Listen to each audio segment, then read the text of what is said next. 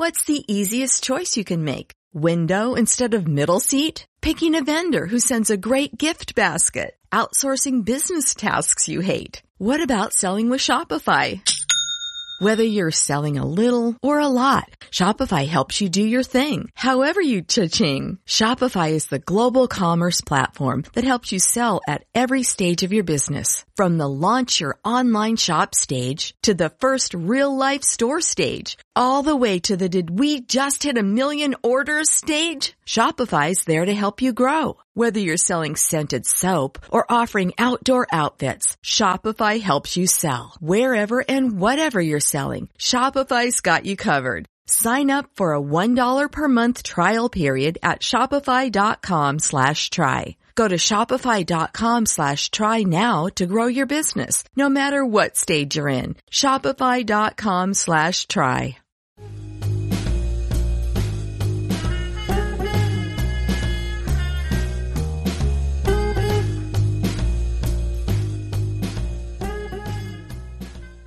Welcome to 1001 Radio Crime Solvers Podcast. This is your host, John Hagedorn, and we want 1001 Radio Crime Solvers to be your favorite place to go to enjoy a great mix of vintage detective shows from the golden age of radio. The scripts were great, the action was hot, and even the old commercials are enjoyable.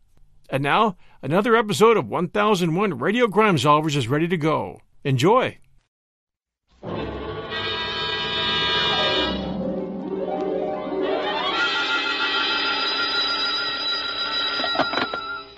Detective Agency. Ahoy! It's me. Just came ashore. From what? A boat? A ship, Effie, a ship. Anything over 400 gross tons is a ship. Anybody knows that. Well, may I inquire what was your port of call? Calcutta. My, that was a quick trip. Well, Effie, I'll tell you, I got so homesick for you I couldn't stand it, so I assembled my gear and jumped ship. Why, Sam, how sweet. Fast there, gal. I'll be right down to dictate my report.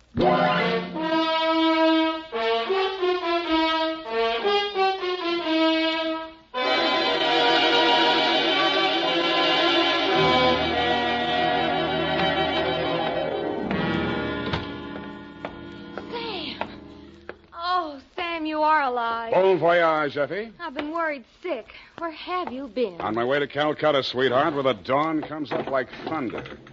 Sam, what are you talking about? Calcutta? And the flying fishes play. Ready, Effie? Sam, why did you want to go to Calcutta, of all places? I didn't, Effie. I hate Calcutta. I was Shanghai. To, Mr. Philip J. Fogg, purser, SS Lurene. How do you spell that, Sam? Lurene. Oh, that's pretty. Sam, how could you be shanghaied in this day and age? I mean, isn't it against the law? Stow it, Effie. You're pumping bilge water. Sam, I am not. From Samuel Spade, license number 137596, when you have the time, regarding the Calcutta trunk caper. Dear Mr. Fogg, the following report will explain the enclosed voucher, which is a claim against your company for the amount of $500 and no cents. It will also answer any questions you might be asked concerning the recent unpleasantness on board your ship. It all started yesterday morning in San Francisco when my secretary announced briefly and caustically that there was a lady outside who wanted to talk to me. I judged that she was worth talking to. She was. Your secretary let me in. Well, I'm glad she did. What can I do for you? I'm Marcia Hopkins. I see. Mrs. Marcia Hopkins. I see. However, my husband is dead. I see. It's about my sister that I've come to you, Mr. Spade. I'm dreadfully worried about her. Who's your sister? Miss Constance Pendleton. And she's become involved with a ne'er-do-well, a completely worthless scoundrel, and a real foreign bluebeard. All three? It's one man, Mr. Spade, a Bulgarian, Major Andrea Rodnik. They're going to be married this afternoon, and I'm positive that his only interest is in her money. I'm convinced that he's going to kill her soon after the ceremony. He's done it to other wives in Europe. I've warned Constance and pleaded with her, done everything I could to stop it. But she's completely infatuated with him and refuses to listen to me. Mm-hmm. What do you want me to do? Prevent the marriage if you can. Get the truth about Rodnik's background and face Constance with it. Oh, Mr. Spade, in some way you've got to make her realize the seriousness of the situation. He's a ruthless character. Well, do what I can, Mrs. Hopkins. Oh, thank you, Mr. Spade. Oh, felt so alone and helpless. Until now. Oh, really? But you will do everything you can, won't you? We've got to save her life.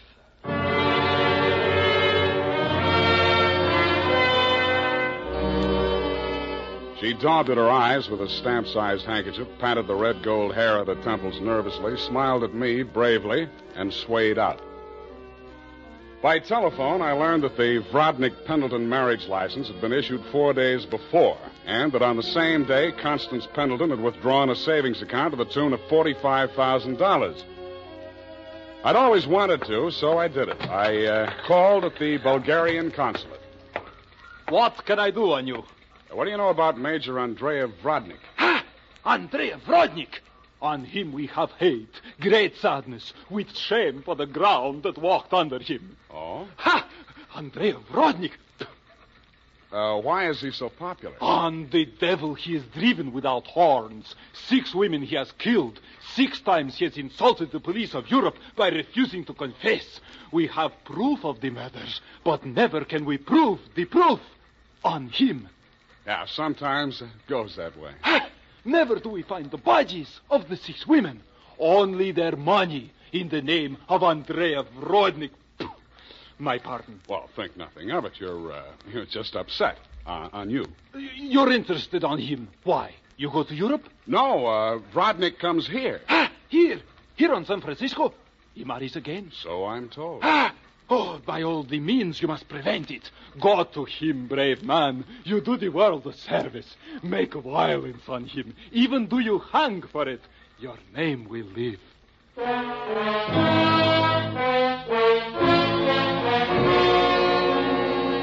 With those valiant words goading me on, I left.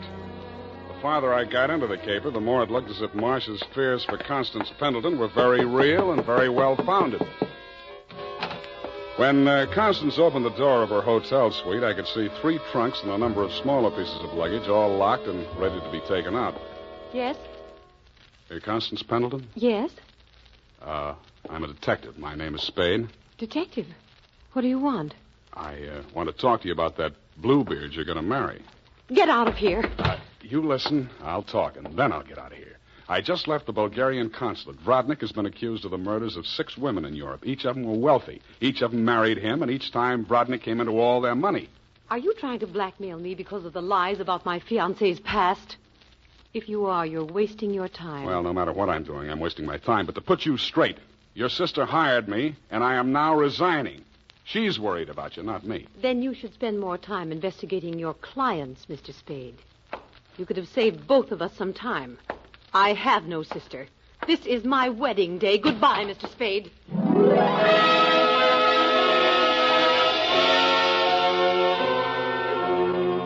As I left the room, I maintained the stern facial expression I reserved for moments of great shock. But once outside the door, I allowed myself to be carried on the wave of rage and embarrassment for just a minute, and I kicked over 2 potted palms.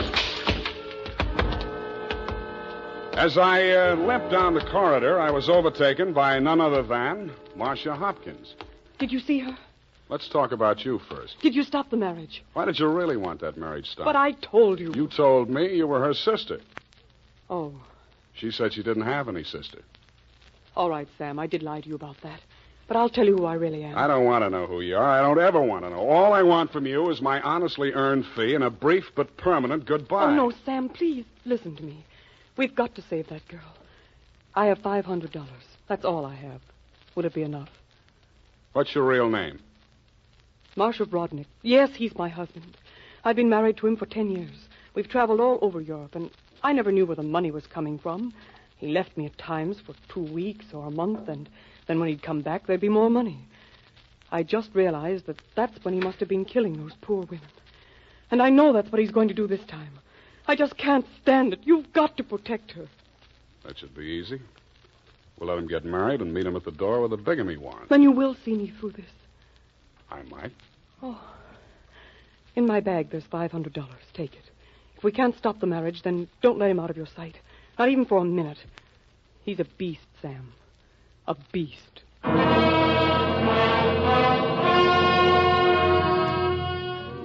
Marcia dropped me in front of the Beasts Hotel, and I climbed some fake marble steps to the second floor and knocked at his door. The man who opened it was heavy, handsome, in a swarthy, coarse sort of a way, and glowing conceit through two eyes, one monocled, one not.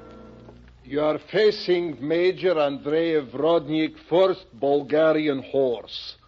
What want you? You were facing Saul Fox of the law firm of Fox, Smedley, Van Dusen, and Grip.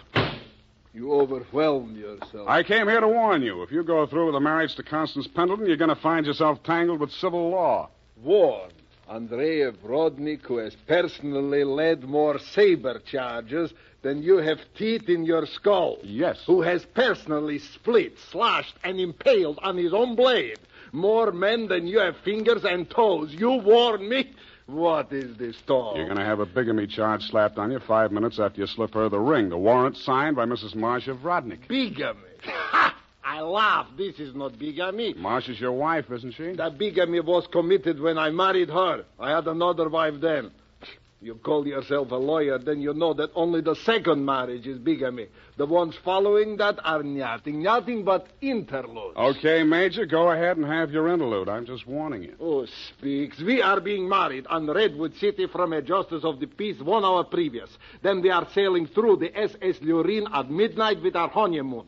Already a droshky waits for the baggage and luggage. Go now before I'm losing my temper. If you're ever in Calcutta, look me up. Da!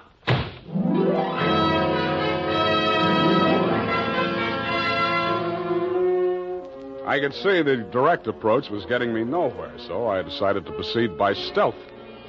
I waited outside the building, and when he left, I tailed him. He made 4 stops at a second-hand store, a hardware store, a surgical supply house, and an undertaker supply house. At these places, he purchased the following items: an oversized steamer trunk, black with brass fittings, a large ball of rope twine, 2 large lead sash weights, a set of surgical instruments, and at the 4th and final stop, the undertaking supply, he bought 2 items: a 20-foot length of rubber tubing and a pump. He returned to the second-hand store with his other purchases, put them inside the trunk, and ordered it sent up to Constance's hotel immediately, and thereupon it took himself to the same place. Marcia was waiting in the empty lobby when he went in. I crouched behind a pillar, turned up my hearing aid, and listened. Did you get the thing? Yeah. Now listen, my darling. We must work fast. As soon as the trunk arrives, before she has a chance to get to the telephone. Yes, Andre, but please, no cutting in the apartment. As you wish, my darling. Now, you know what you have to do. While I'm getting her into the trunk, you'll change her clothes, put on her traveling dress, the hat with the wet... What is it? What's the matter? Nothing. Come, we must make haste.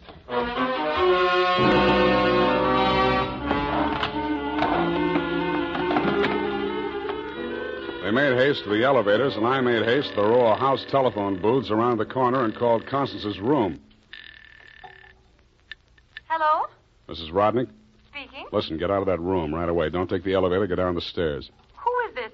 What are you talking about? I haven't got time to explain, and you haven't got time to listen. All those stories about your husband are true. He's going... Hello?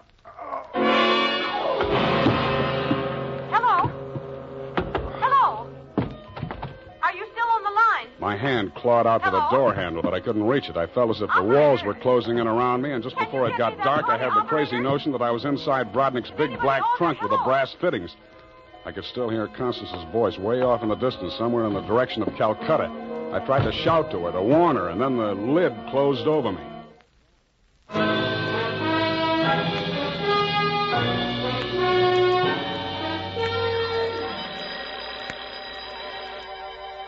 I shook my head, trying to get the bells out of it. Then I remembered where I was and what had happened. I was still wedged into the bottom of the phone booth where I'd slumped when Brodnick sapped me. I got out of there somehow and grabbed a taxi for the Embarcadero. The time was 11:55. The SS Lorraine was scheduled to sail at midnight.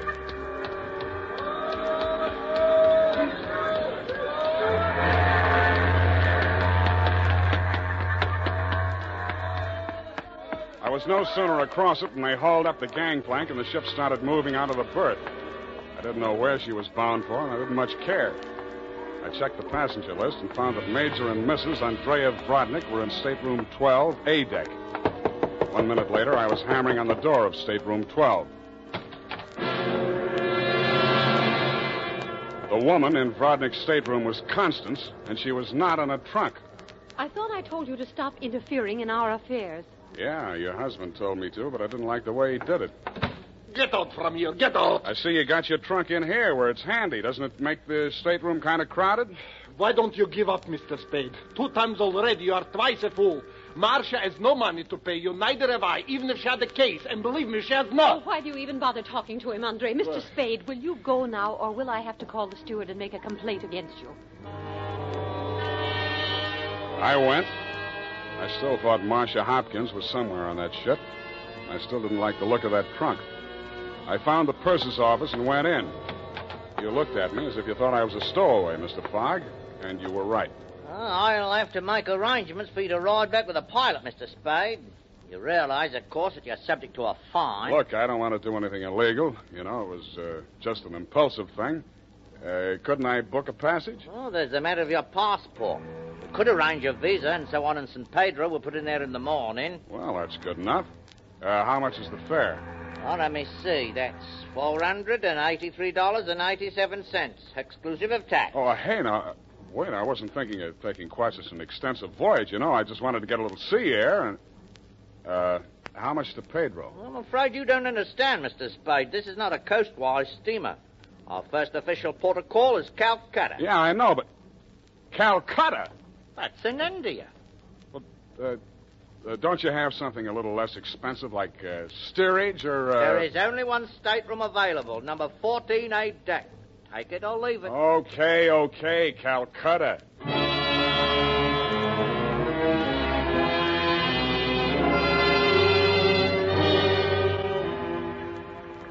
After buying my passage to Calcutta, I had exactly 12 cents left. This I gave to the steward who showed me to my stateroom. He thanked me, kicked me in the shins, and left. Out on deck, a tall, red-nosed old gentleman in knickerbockers and a yachting cap was taking a turn around the deck. With him was a face I'd seen in the morning lineup down at the Hall of Justice a dozen times.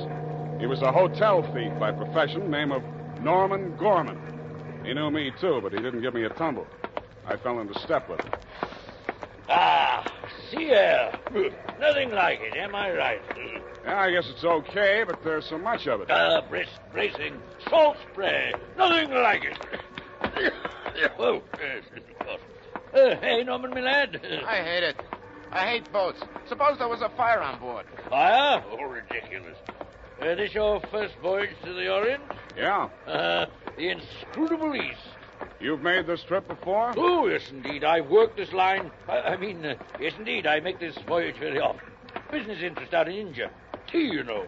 Runs in my family. Sturgis's Golden Orient in the little yellow package. Ever tried it? No, I never indulged. Huh? Don't drink tea. That's ridiculous. Commodore, I need a drink. I ain't happy. Suppose there was a fire on board here. Well, let's all have a drink. Yeah, suppose there was Shall a we? fire. Come on, I'll shot you to a drink, sir. Not me, Commodore. I just remember this is Fire Prevention Week.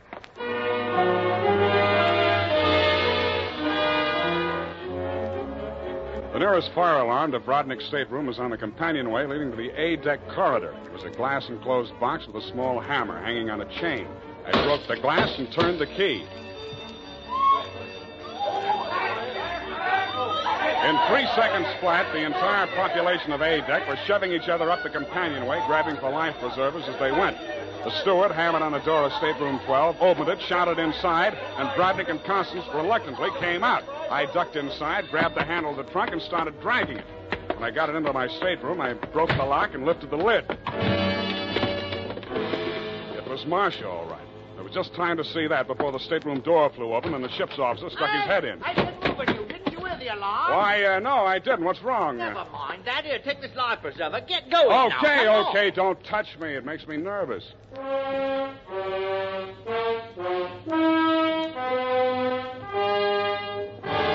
20 minutes later, the captain announced to the mob up on the deck that it was a false alarm, and the passengers drifted back to their cabins. I tried to look casual as I unlocked my stateroom door and walked in.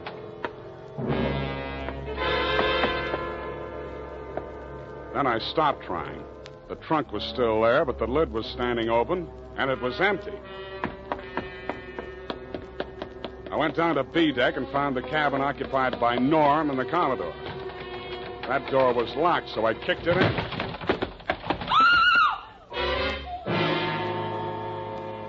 You could still see the marks on her wrists and ankles where the cord had been. It was the girl I had seen in the trunk. It was Marcia Hopkins, and she was very much alive. Oh, I'm sorry. I thought it was... Oh, what am I going to do? What am I going to do? You've got to help me, Sam. Why should I help you? He's crazy. They're both crazy. It all depends on who's in the trunk, doesn't it, Marcia? When it was Constance, you didn't think he was so crazy. Oh, don't you understand? I had to pretend that I'd help him. He was going to kill her right there in the hotel room. I told him it was too dangerous. If anybody looked in the trunk, it would be safer if she was in there alive. So he finally agreed and said he'd wait until we got out to sea to kill her. And then he was I know about that. Oh, the idea was so awful. I couldn't stand it.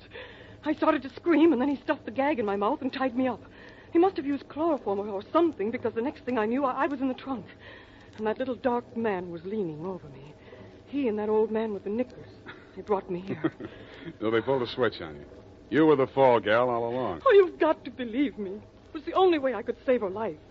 You're the only one I can turn to, Sam. That little thief and the old man, they'd deliver me dead if there was an extra $25 in it. Oh, say you'll help me, Sam. Please say it. Well, when you ask me like that, what else can I say? Oh, you do believe me, darling. You do believe me. Come on, let's get out of here. I'm sorry, Mr. Spade. Please step back inside. I promised my associate, Mr. Gorman, that I would not allow this young lady to risk her life by leaving this cabin. You're getting into this caper at the wrong end, Commodore. It's wound up. They've bungled it. It's no good anymore. You may be right. But you understand my position, sir. I can't take any chances. You've talked to Mr. Gorman? Norm? Yeah, I talked to him. He took you into his confidence? Stop making with the pistol, Commodore. You don't know how to use it anyway. Well, heavens, Norm. You're as white as a sheet. What is it? Oh, he's sick. Go get a doctor. Yes, indeed. Right away. Listen, Spade. Take her with you. Get out of here. I don't want no part of this. You got it bad, Norm. I'm sick, I tell you. The way I had it sized, this was a clean caper, a snatch. I figured the dame here's an heiress or something. Maybe they drop her off in L.A., connect some ransom, and go on. I figured there was enough for all of us. Oh, but that creep, that Rodnick, he's crazy. He's a regular Jack the Ripper. Stop babbling, Norm. Tell me what happened, exactly what happened. I get a sinking feeling in my stomach every time I think about it. Well, I go in, see? He's very smooth, very businesslike. He offers me a drink. I accept it. He mixes a couple of highballs for me and the dame, then he starts talking. I guess she don't know all about it before this, because she gets just sick as I do. First, I think he's kidding. Then he drags out this set of cutlery like a doctor uses to operate on people. Only he's got something else in mind. The porthole, you understand? Oh, please. I don't want to hear anymore. Being as it's you he has in mind, I don't blame you. My stomach. Hey, Norm. Norm. Oh. Here he is, the ship's surgeon. Oh, dear me. What? Stand away from him, please. Help me get him into the bunk. Sure, Doctor. Take the shade off that light, please. Yes. He's dead, isn't he? Oh, yes, he's dead, of course. Who poisoned him? I didn't waste any time answering him. I grabbed him by the arm. Before he could object, I was pushing him up the companionway to A deck. It was probably too late to save Constance's life if she'd drunk the same poison, and I was pretty sure she had, but if I was going to nail him for the murder of Constance, I had to get there before the evidence vanished. We got there just in time. I don't need to tell you what we saw, and I'd rather not. Rodnick rose slowly to his feet, clicked his heels military fashion, and bowed very low. The ship's surgeon. How opportune. Perhaps you could advise me, Doctor. After all, I am, in all honesty, even still, a mere amateur at this sort of thing.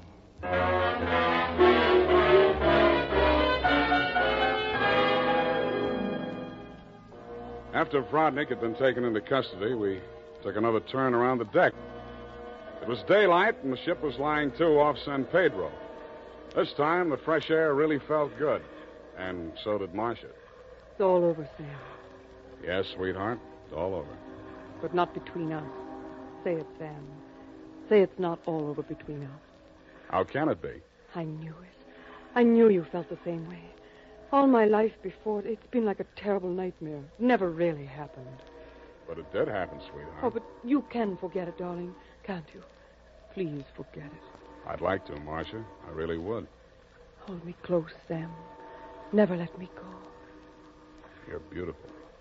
Is that all, Sam? Nothing else? Yeah, lots else. That's why I think we better say goodbye right now. Because when I feel like this, I get foolish. And if I get foolish with you, I'm likely to wake up in a trunk someplace.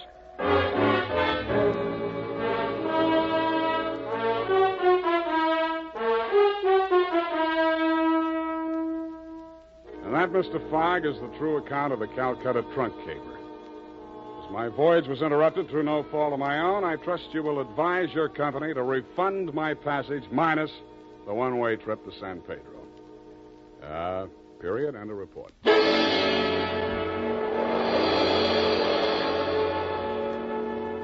Sam Spade is played by Howard Duck. Hi, everyone. The holiday season is upon us, and I'll be glued to the telly for BritBox on many a night. I've already shared with you the fact that I keep up with Father Brown and Poirot at BritBox. I also check out their new stuff, like the new series Archie, which tells the story of Archie Leach, otherwise known to millions of filmgoers as Cary Grant. This story comes from his daughter Jennifer Grant and ex-wife Diane Cannon. It's a series. The performance of Jason Isaacs, who plays Cary Grant, is top-notch. I highly recommend it. You can only find it on my favorite TV, BritBox. Sign up to BritBox today to stream Archie and other fan favorites today from any device. I have a special limited-time offer for my U.S. and Canadian listeners. Get 50% off your first month when you sign up for a monthly plan, but only if you go to BritBox.com and use my promo code 1001stories at checkout. Don't wait. Get 50% off your first month. Just use promo code 1001stories at BritBox.com. Try it. You'll like it. Listen now to The Adventures of Sam Spade, starring Howard Duff in The Convertible Caper.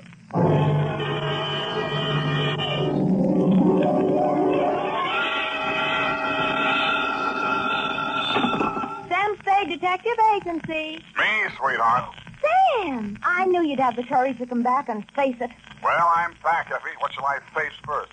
You didn't do something else, did you, Sam? Besides what? Besides running away with that woman in a stolen car. You're a little mixed up, Effie. The car was stolen from her. You mean it was her own car? Well, not exactly, Effie. You see, she stole it from somebody else, and then somebody stole it from her, and then I got it back for her. Well, it must have been quite a car to be worth all that trouble. It wasn't so much the car, Effie, as... Body? Sam, I don't understand. Think it over, sweetheart. I'll be right down to dictate my report.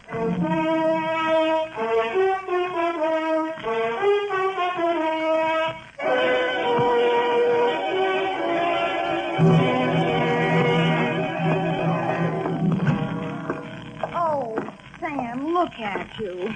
Can't you take no for an answer? And just what do you mean by that, Miss Perrine? Claw marks on your face. Wrong again, sweetheart. She said yes, I said no. Hence discretion. I knew she was that type the minute she walked into this office. That ankle bracelet and green nail polish. Green nail. Well, puce colored. This one goes to homicide, Effie. Oh, not another murder, Sam. What else? To Detective Lieutenant Dundee from Samuel Spade with license number 127596. Subject, the convertible caper. Dear Dundee, it had been a dull morning, but just before lunchtime, things began to brighten up. Her clothes looked like money, and what they were wrapped around looked even better. She eased herself into the chair I pushed up for her, rattled about $1,000 worth of charm bracelet at me, and after she'd arranged her legs, mouth, and eyes to our mutual satisfaction, she allowed me to hear the sound of her beautiful voice. I do not know whether you will be interested in my case or not, Mr. Spade. Put your mind at rest, Miss Estrada. Estrada. Who knows? Perhaps I am merely a waste of time. My time is your time as you stay in the States, Mrs. Estrada. Oh, you are very simpatico, very kind. Yes. Entonces, my automobile has been stolen. When and from where?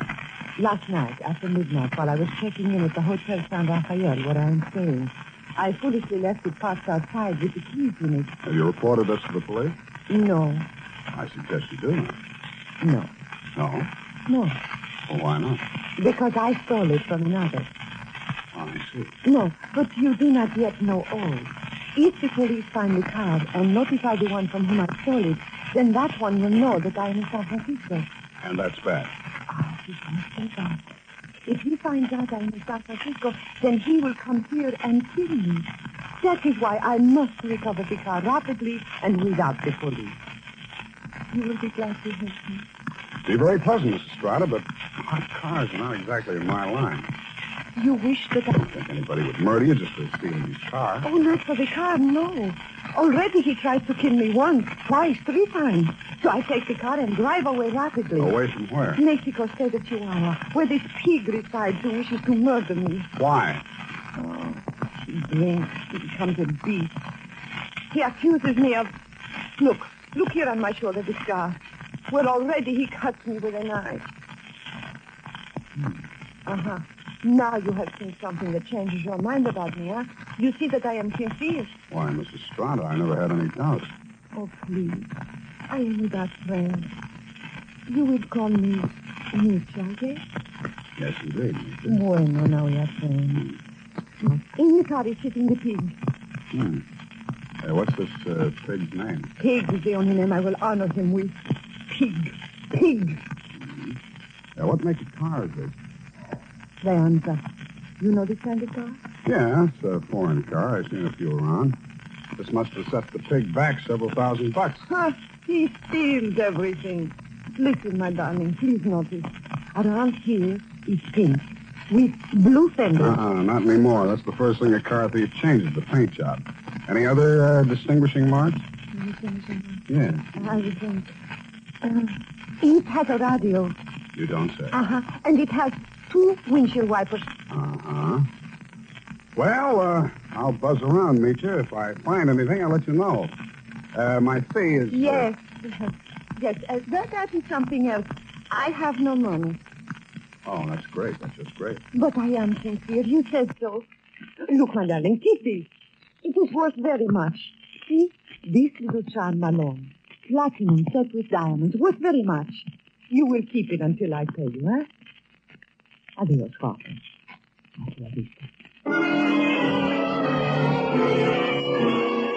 She thrust the charm bracelet into my hand, bit me on the ear, and departed.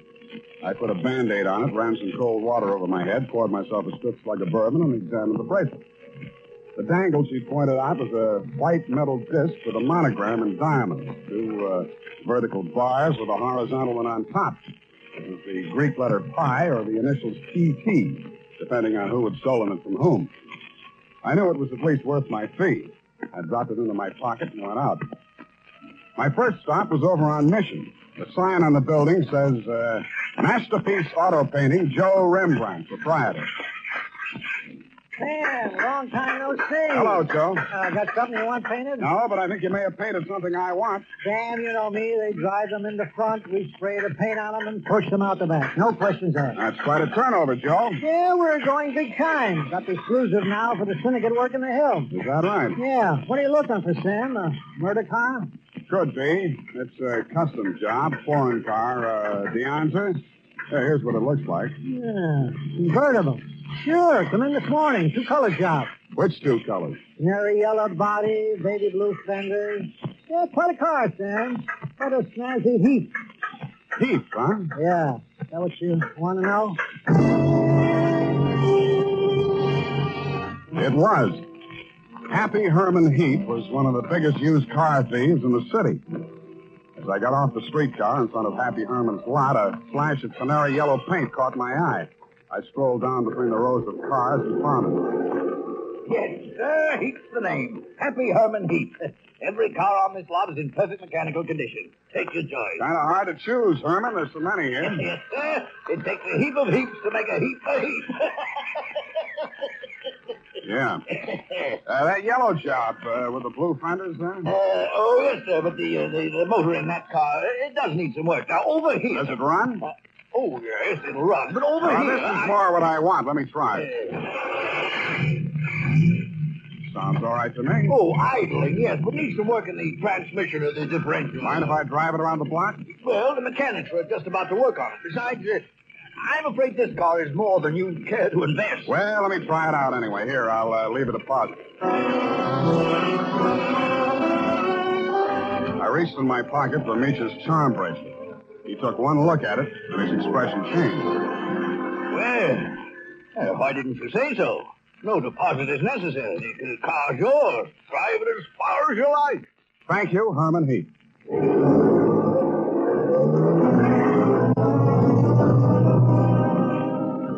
I took him at his word. I put the magic bracelet in my pocket, drove back to O'Farrell Street, parked in front of the San Rafael Hotel, slipped the doorman a buck to wash it for me, and went on into the lobby. The desk clerk said that Senorita Estrada had checked out 30 minutes before, leaving no address. I found the house chick in the bar and asked him for a rundown. Yeah, I remember her, Sam. Very nice dish. Any callers, Tiny? Yeah, 2 guys. Yeah? They went out when they came. Ain't been back since. Who were they? You won't believe it, Sam. One of them was Tom Carey. What's he doing in San Francisco? He's wanted for murder. And I don't know, but there must be plenty in it if you brought him back across the border. He's staying here? Yeah. Room 613. Do me a favor, will you, Tiny? Anything at all, Sam. There's a car parked outside in the loading zone here. Stow it in the hotel garage for me, will you? Upstairs, as far out of sight as you can get it. I went upstairs and rang the buzzer at room 613. The door was opened by a little dark-complected man with hard eyes and Indian features. There was a mean-looking knife in his hand, but he put it away at a nod from Tom Carey. How'd you find out I was in town? Not from Meecher. I don't know how much she told you, Sam, but if she told you this much, she was 11. It's $1 million caper. And you know some of the things I've done for less. What's in it for me? What'd she pay you? Nothing. She left this charm bracelet in Hawk. Now, boss, I caught him now. Shut up, Parker. Give me that bracelet. Mine. Watch it, Tom. Don't crowd me. I got something bigger than this, or you wouldn't be here. All right, Sam, what do you want? I want to hear you talk. I guess you know I've been down Mexico way. I'm listening. I got a little business down here, garage business. Running hot cars across the border in the States? We pull them all. Little body work and his serial number, like plastic surgery. Sounds like a good business. You shouldn't be neglecting it. You met the dame. She says you want to kill her. I was off my trout. I scared her. I didn't mean anything. I thought I could scare her into sticking around. I let Parko nick her shoulder a little bit. Oh, just a little bit. Yeah. I figured her wrong. I know that now. If I could see her for 5 minutes just to talk to her, I know it'd be okay. I can't help you, Tom. I want to talk to her myself. Listen, she hasn't got a penny, only that car. She figures I'm peddling that. Not anymore. She already sold it?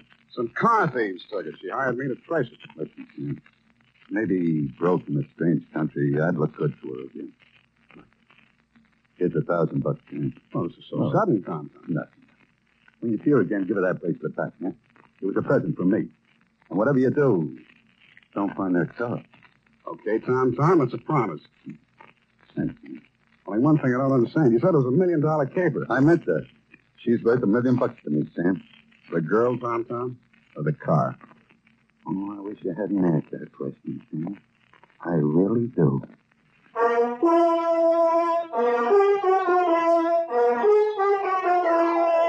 And now, back to the convertible caper. Tonight's adventure with Sam Spade.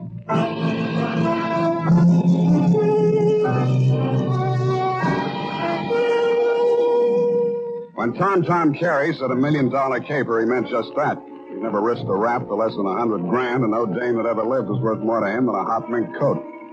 If Nietzsche wasn't the $1 million package, the car was. I didn't know what was in it. With Tom, it might be diamonds, dope, smuggled Chinese, or just plain money. So I went back to the hotel garage. Number 1279. I climbed the long, curving ramp to the second floor and found the canary yellow Deanza convertible crowded in behind 4 ranks of cars at the rear of the building. I started to work on it. Nothing in the luggage trunk, nothing under the seats, under the upholstery, and the door panels, nothing anywhere. Then I got Tiny Stover, and the two of us went over the second time. It's a cold lead, Sam. It's not, I know it's not. Now think, Tiny. What's different about this car? Well, solider built than most. Good body work. I don't know. Hey, here's something. What? There's a hole punched out of this fender over here. About the size of a quarter. Let me see that. Yeah, right here. It curves under, see? Yeah. What's that you got? Charm bracelet. Did you say this dangle on here was what was cut out of that fender? Let me see. It fits. Fits even the curve. Yeah. What does it mean, Sam? The dangle on the bracelet is solid platinum. Hey, Sam, are you trying to tell me the fenders on this heap are solid platinum? You got a pocket knife, Tiny? Yeah. Thanks. It shines. Sam, is this a hot car?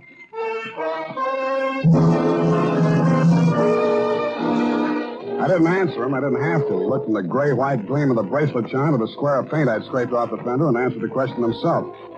Meech's convertible was convertible in more ways than one. It was about the hottest car in San Francisco as of that moment.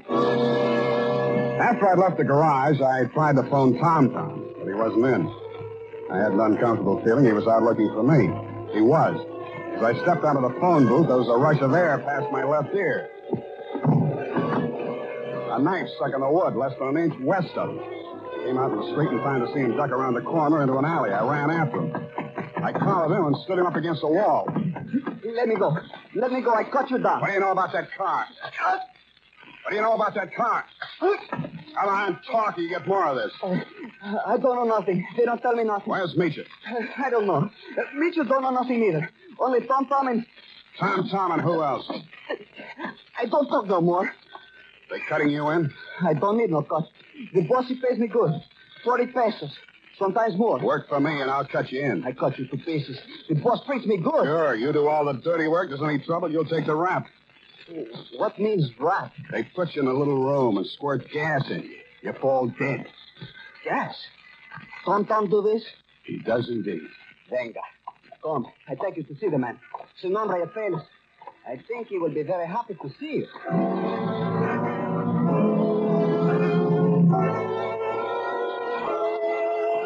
The place Paco took me to was about as high on Russian Hill as you can get. The house was old, faced in brownstone, and had a high iron fence around it. On the gate was a nameplate, H.H. Lovelace. When I opened it to go in, I noticed that Paco was no longer with me. Oh, Mr. Spade, come in. The gray-haired gentleman who greeted me was wearing a wing collar, a carnation, and a very distinguished air. I could hardly believe it, but he was definitely, beyond the shadow of a doubt, none other than the one and only Happy Herman Heap. Well, Mr. Spade, I see that you're surprised. I'm overwhelmed, Mr. Heap. Lovelace, that is the correct name. For my avocation, I selected my first and second names, the H.H., you know. My full name is Herman Heap Lovelace. About that car, Mr. Spade. Yeah, about that. I must own that you outwitted me. I was rather proud of my little device, the disc on the charm bracelet, you know. When you showed it to me at my business establishment, I naturally thought you were authorized to fix the car. Yeah, naturally. However, I'm not averse to enterprise in a young man, and I'm prepared to pay for my blunder. You said $1 million I still couldn't accept, Mr. Lovelace. Oh, why not? I was hired to recover that car for my client. It's not mine to sell. Well, it's certainly not hers. I don't care whose it is. All I know is that my client's life is in danger, and it has something to do with that car. Miss Estrada? Yeah. Excuse me one moment. Please arrive. Hello, Papa. That's all she said. Then she stood there looking at me in that way that made you not care who she was double-crossing or why. Then she turned to Lovelace, alias Herman Heap. How much does he know? Alas, everything, I fear. He has agreed to our terms? Yes. Good. I must have my bracelet back now, Sam. Sure, it's right here in my... I reached in my coat pocket for the charm bracelet she'd given me to keep for her. It wasn't there. It wasn't in any of my pockets. I guessed that it was in one of Paco's pockets. Meecha watched me fumbling, her eyes blazing with anger. Fool. You have lost it. We are helpless without that. I thought it was the car you wanted. Please, one thing at a time. I suggest that we first gain possession of the car. Yes, Lovelace, you are right. First the car.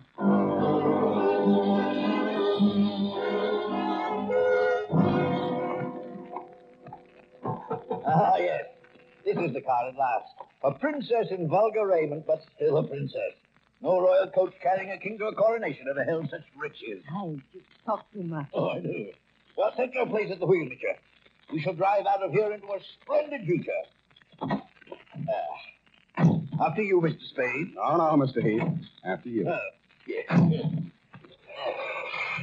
Ironic, isn't it, that with all my varied interests, I've never learned to drive a car. Será tu poco, viejo. You seem kind of shaky, Misha. You sure you can handle the car down the ramp?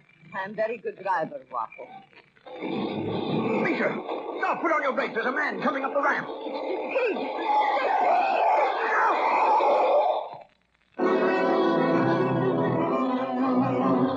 He was dead before I got to him. As I leaned over him, I saw the bracelet lying beside his hand. I picked it up and walked back to the car. Nietzsche and Herman Heath Lovelace were sitting in stony silence, glaring at each other. Is he dead? Yeah. Was the bracelet on him? I didn't look. Lovelace, go and frisk him. Must I? It's very distasteful to me. Come, Mr. Spade. You fool. We trust this detective. Go on. Very well. Get in, Sam. Get in. We leave him here. What's the matter? Is something wrong? Oh, nothing at all. Come back here. This is an outbreak. I've been tricked. Come back here, I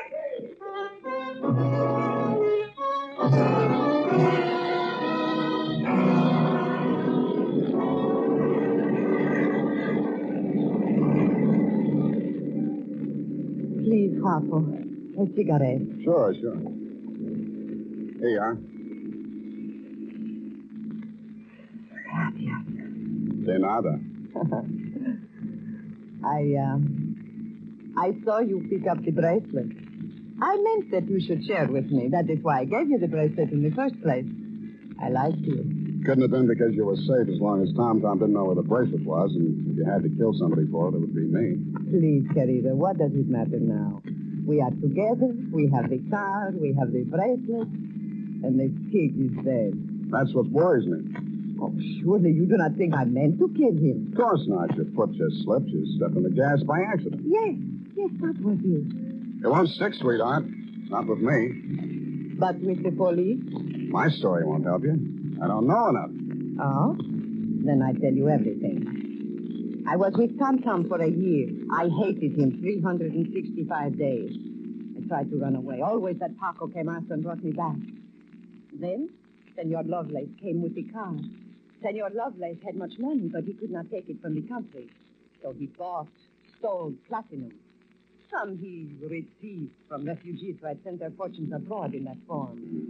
But there was no safe way to get it across the border. So for a cut, Tom had the platinum made into fenders and welded onto the car. Why was the bracelet so important? It was too dangerous for Lovelace to bargain directly. Tom was to get the money for the platinum and give the little piece of the fender as a token. Yeah. Lovelace would know who to give the car to when they showed it to him. That's why he let me drive the car off the lot, huh? I don't care, darling, even if you try to steal it. Now we understand each other, no? You are tough, too. Tougher than Tom, I think. Well.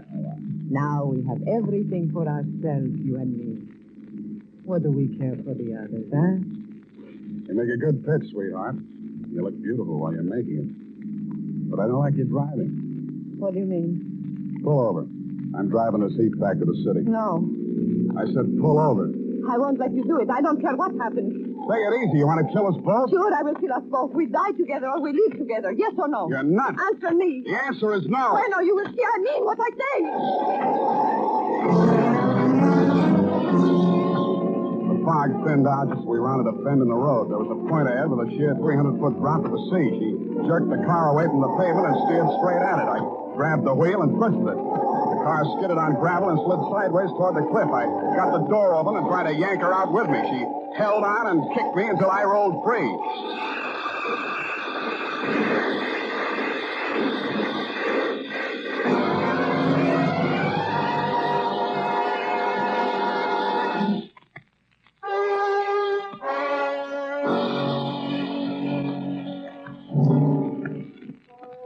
She didn't look very beautiful when I saw her for the last time. And the flashy convertible was a pile of junk. Very expensive junk, but junk all the same. I understand the federal men have confiscated the platinum and are holding Lovelace for questioning. I doubt if he'll crack. Nobody can embarrass a used car salesman. Period. End of report. Sam, do you really like this racket we're in? I hate it. So do I. But don't let's ever go into any other racket. It's a promise, sweetheart. Why, I'll never know. Good night, Sam. Good night, sweetheart.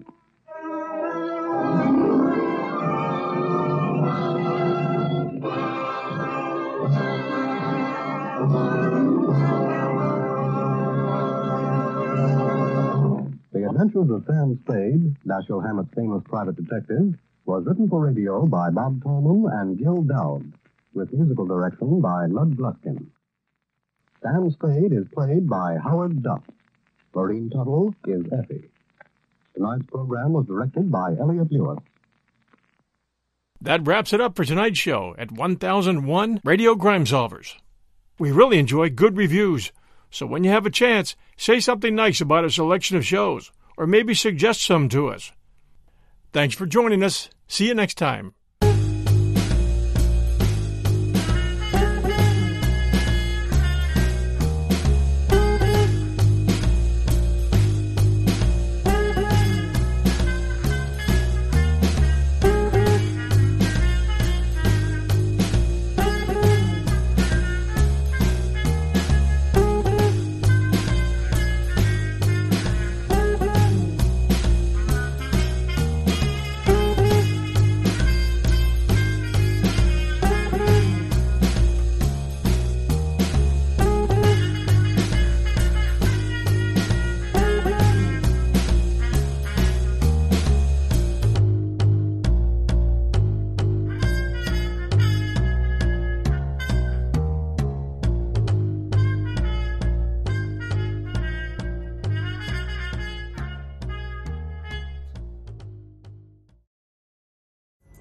Pulling up to Mickey D's just for drinks?